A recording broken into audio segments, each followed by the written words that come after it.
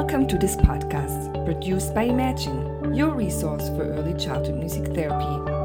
Imagine is produced by Della Vista Publisher and can be found on the web at www.imagine.musictherapy.biz. This podcast is entitled A Day in the Life, the Role of Technology in Running an Early Childhood Music Therapy Practice, and presented by Rachel Rambach.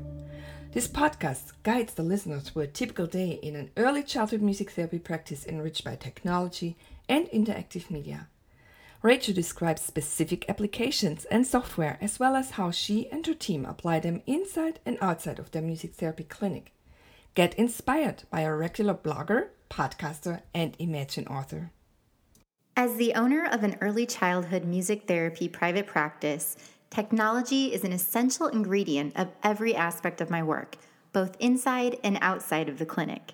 I wear many hats throughout the day, and being able to complete such a variety of tasks in a small amount of time is possible only through technology. So how exactly does technology and interactive media enrich my practice on a day-to-day basis? To give you a better idea, I'll walk you through a typical day and how technology is applied throughout. 8 a.m. Communication. After my own kids are out the door to daycare and school, it's time to touch base with my families and team members. Most of my young students' families communicate via email, so that is my first stop. My business partner and I have shared access to our email account, which is hosted by Gmail through G Suite. G Suite allows us to host multiple email addresses connected to our website URL so that each team member has his or her own email account as well. We're able to access our email accounts just as you normally would via our computers, phones, and other devices, which is important since we receive multiple emails from clients and families throughout the day. Once I've gone through my inbox, I move on to team communication. Since we have a growing team of 10 therapists and instructors, we use a messaging and file sharing application called Slack. Slack is free to use and works very similarly to texting since notifications pop up on your phone or device just like a text. I can send direct messages to one person or through channels we create which include only select team members. For instance, we have a general channel where I can address the entire team at once, as well as a class materials channel where we upload and share the recordings and lead sheets we create for our early childhood music classes. Slack has nearly eliminated our need to send emails internally, and it's incredibly easy to search. It's the most efficient way to touch base with my team at the beginning of the day, and then we can continue the conversation throughout the day if needed. 9:15 a.m. Class rosters. Before I head in to teach our first class of the day, I check my Google Sheet to confirm the children and families attending this particular class. Google Sheets are hosted within our Google Drive, which is also connected to our email accounts. We have a Google Sheet for each class roster with shared access between those team members who teach our classes. Our entire team uses Google Sheets to maintain an updated daily schedule so that our administrators know of their availability when it comes to scheduling. We are also able to track their hours this way. It's important to take into consideration the safety of sensitive information when it comes to file sharing. Sukasa is a product that protects your cloud-based storage and ensures that it is HIPAA compliant. 9:30 a.m. Early childhood music class.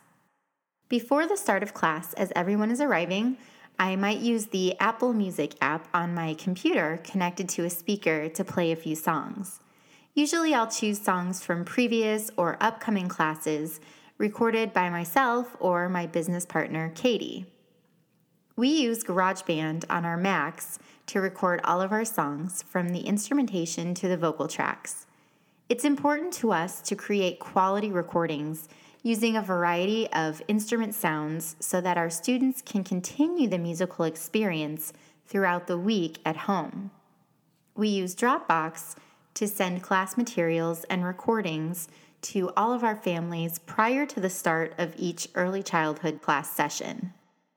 11 o'clock a.m. Administrative tasks.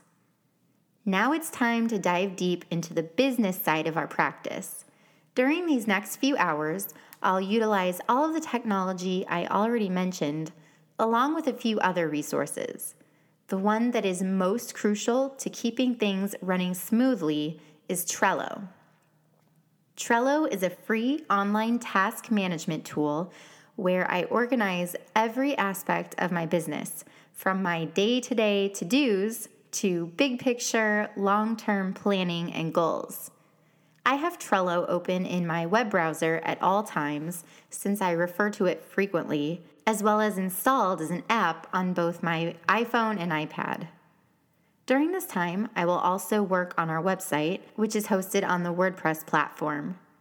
There we share blog posts, videos, service information, and also collect registration forms using the Gravity Forms plugin. One little tech tip: when I'm working on admin tasks, I like for there to be a little bit of white noise in the background.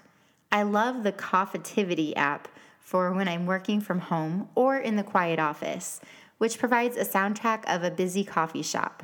It sounds like it would be distracting, but it actually helps me stay incredibly focused.